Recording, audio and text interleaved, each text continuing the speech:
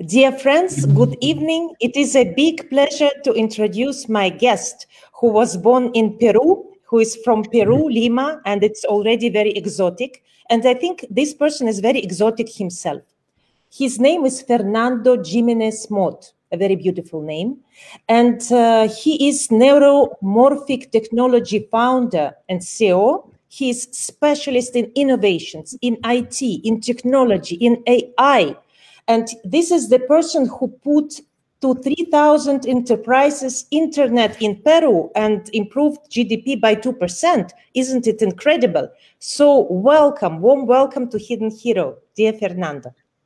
Oh, yes. Good morning and good afternoon to Hidden Hero and to its global audience. It is a pleasure and an honor to have been invited to this interview with you, Olga. Thank you very much for the invitation. Thank you so much. Muchas gracias. Muchas gracias. So, dear Fernando, tell me, please, you are specialist in NI, in technologies, and in topics that is good for the owners of big corporations. Thanks to you, you said that you brought 140 million, to GDP of Peru increased by 2%. I think it's absolutely incredible. Tell me, please, what was the main thing that helped you to succeed? Yeah, as I mentioned to you, when we have to drive the telecommunication operation of a European multinational company here in Peru, the objective was to drive the IT technology, especially internet, to the 3,000 top enterprises of Peru. That accelerated the whole market. And if you have seen the Latin American market and the Peruvian market is running now because of the acceleration of technology and the impact of technology in the GDP of the country. So I was responsible, or I was in charge of the explosion of internet in the corporate sector of the market. And in relation to your question, what is the key driver for success? Well, it's the extreme passion that you have to achieve the goal that you are pursuing. I have an expression, creation of myself, that passion is the fuel that drives success. And that's what I normally publish worldwide. If you want to achieve success, you have to have passion. That's the only ingredient for success. Because success... That is true. That is true. That is absolutely true. Tell me, please, you brought internet, and now there is, how many % of the population in Peru are using internet now? That's a good question. I don't have the real exact number. The main cities have a strong internet, but the rural areas of the country, because in Peru, for example, that is a huge country, it's the third largest country in South America. There are cities that are more developed, and there are other cities that are not so developed. To drive technology to the rural areas is more complicated. For example, I will give you an example. I had a colleague from Spain, and we had to drive technology to the jungle of Peru. If you see the map, 2/3 of the country is jungle, a beautiful, extremely beautiful jungle. But we have to make technology go up by satellite and then go down to the towns. That costs you money, and is more complicated. And even though we have pushed hard with technology to reach the more complicated areas of Peru, we still have to go further. So the big cities are now accelerated by technology, and the rural areas have to be accelerated. We are working together with European partners here, and there is a strong competition of 16,000 multinational enterprises trying to drive technology. Tell me, please, you are a specialist in technology, and you made Peru using internet more. Definitely, you increased the usage of internet. And a lot of people to a certain extent, me also are afraid of technology. I think maybe I'm from the 17th century. I'm from the 21st century. Of course, because I watch a lot of Will Smith movies when the robots are coming, when people don't talk to each other. And today, when I was having my coffee in the hotel, in the beautiful hotel, I saw 20 people. And all these people, they were looking in their telephones. And I was thinking, maybe if something happened, they will not even notice each other because they only notice their phones.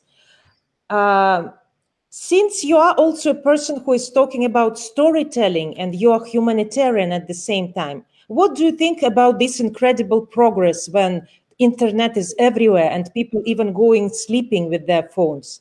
What is pluses and minuses of the situation we are living in now? You're right, Olga. We have a very wise expression, I think, in Spanish and probably in English, that people cannot love what they don't know. Because my career has been very heavily centered in technology, not only in artificial intelligence, but in many fields of technology, because of my scientific passion, I do fully understand technology to the point that when I do a creation of artificial intelligence, I think that creation is like a friend. So I make technology to become my friend. And something that I learned from the best schools in the United States, in the 21st century, one of the most powerful attributes of humanity is to collaborate. We are no longer in the 16th century. So now collaboration is the right way for the countries to go up, to continue their evolution. So that's what I do. I create technology and I feel that technology will collaborate. But if you see, Olga, there are many people who are afraid of artificial intelligence. They think that artificial intelligence is going to come to take out their jobs, to do harm to them. And you know why? Because the famous millionaire or billionaire movies, Hollywood movies, normally to drive $1 billion, they have to scare people. But I have another proposal. I do technology creation and I make that creation to collaborate with me. And I teach engineers and I teach professionals and in general people that we have to collaborate with that. So I am against the displacement of the human being. I am in favor of collaboration. If we get to learn how to collaborate with our technology, we are going to go up in a joint venture with technology. And just to finish the answer, if you see yesterday, there has been a great breakthrough for humanity, the landing of a robotic Mars rover in Mars by NASA.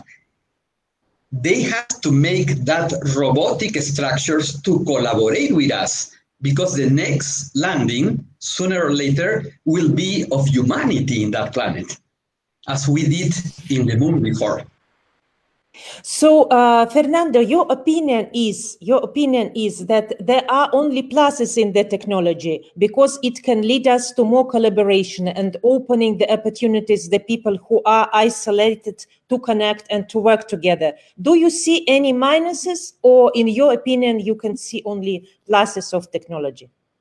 That's a great question, Olga, and you are totally right. I learned an expression in English that is called trade-off. Trade-off is to do a comparison of what is good or what are the pros and what are the cons. In engineering, for example, in technology, a good engineer or a good scientist will go for a trade-off because you cannot achieve something perfect. There will be many things that are good and some things that are not going to be good. I always, because of my passion for competition, I am very positive. That's what has driven my whole career. I normally move to the pros. And in the last years, I have learned to balance and to do a trade-off. So when I encounter something difficult, I try to see the cons and I try to make teams, people, engineers to go to a trade-off. But I don't allow people to go to the negative side. I think we should not go to the negative. We should go to an equilibrium. And now with other colleagues, for example, with other countries in Latin America, we are promoting something that we call an equilibrium between technology and humanity. That's something that I am promoting now. I was not promoting that when I drove the telecommunication operation here, but now I am in favor of an equilibrium of technology with the human aspects of our civilization. Why you start doing this equilibrium? Something happened? Something come to your mind? What moved you to do it? Yes, that's a great question. That's what I am seeing in the planet. If you see, many countries have developed a lot, like Russia, United States, Europe, but as we have moved up, we have seen that our planet is now in an ecological and atmospheric disequilibrium.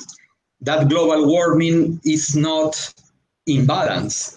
In order to our civilization to keep moving, we will have to achieve balance with our nature and with our biology. And because you know a lot of Peru, in the southern part of Peru, there is something that really amazes many people in the world. And even though I was born here, it amazes me. You know the ruins of the ancient Incas, Machu Picchu. If you go there, yes, you will see an ancient civilization that achieved equilibrium with the ecology. And I have traveled all over the world, to Europe many times, but I haven't seen a civilization that achieved equilibrium. What I recommend to the world is to go up, but achieving the equilibrium. Humanity, our environment, and our technology going up in equilibrium. If we don't go up in equilibrium, sooner or later, the gap between technology and humanity and between technology and ecology is going to be so big that we are going to run into many problems in the future. We have to achieve equilibrium. I think so. And this magic word that you are using, Fernando, equilibrium, is very important because we cannot escape to Mars. It is great that our Sputniks are going there, but we have them from the planet Earth, and definitely we should take care of that as well. It's not that we are spoil everything here and then we're going to travel somewhere else. You are absolutely right. And it's interesting because you are the person who is a part of technology. Now, before we go into storytelling, Mike, small question. A lot of people talking about artificial intelligence, but they're even scared to ask, what is that?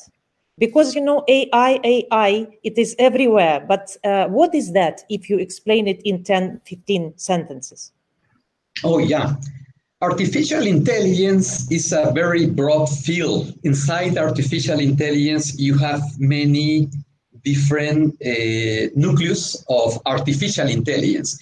In artificial intelligence, you have what is called general artificial intelligence and a specific artificial intelligence. But if you go inside, you will have, for example, a subset of artificial intelligence called machine learning. And if you continue go inside very deeply, you will go to deep learning. In general, artificial intelligence, if I have to define artificial intelligence, is the science of transferring our intellect into technology to imitate the way we are. When I was in the United States, I got immersed in the field of cybernetics. Cybernetics, for example, is the science of command, control, communication, informatic, and information of living beings and machines. It's connection between people and machines, how to communicate better. That is what is cybernetics. Machines, animals with machines, what we are doing in a very simple word is imitating nature. When I talk with professionals worldwide, if we ask a question, what is the highest level of technology in the universe? It's not robotics, it's not electronics, it's not informatics, it's biology. If our civilization learn from biology, then we will go up to another stage of evolution. Biology, the biology of the universe is the most sophisticated an evolutionary process that technology is imitating. We are imitating biology. We are imitating, the nature. We are imitating, yes, because this is the most beautiful thing in the world. Absolutely, Fernando, I agree with you. So you are not afraid that the whole world will be invaded by robots, that there will be no need for people anymore, that robots will reduce the workplace of people, that there will be some chips in the mind of the people. If they want to speak 10 languages, they will just implant it, and then they will speak 10 languages. Is it technically possible or not? Yes, it's totally possible. In relation to your first comment, I am not afraid. Some people are afraid, but people have to understand that we are now in the fourth industrial revolution. The first industrial revolution began in Great Britain by the 1700s, and we are now in the 21st century.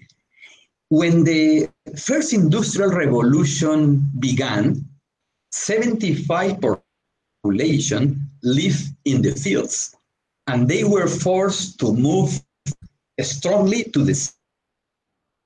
What was the main characteristic of industrial revolution of the first? Repetition. So our civilization in the 1700s and 1800s used to repeat. Unfortunately, we are in the 21st century, and this is not a century of repetition. If you see, Olga, repetition is going to be done by the machines. So what we do expect from civilization now? To think. So this is a revolution. If you are to define artificial intelligence, is what we call, with some Europeans colleagues, the revolution of the intellect.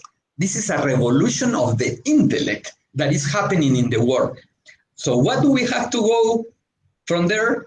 Use that intelligence that we are driving into machines to project our civilization. And that's what people are doing, to project the civilization to the moon, to Mars. But if you visit, for example, Peru, Olga, that has a very complicated geography, you can go to very deep ecosystems of deserts and what is called the Cordillera of the Andes, and those scenes reflect the scenes from Mars. When I see, for example, NASA landing with robots in Mars, sometimes I think that the robots are landing here in the deserts of Peru.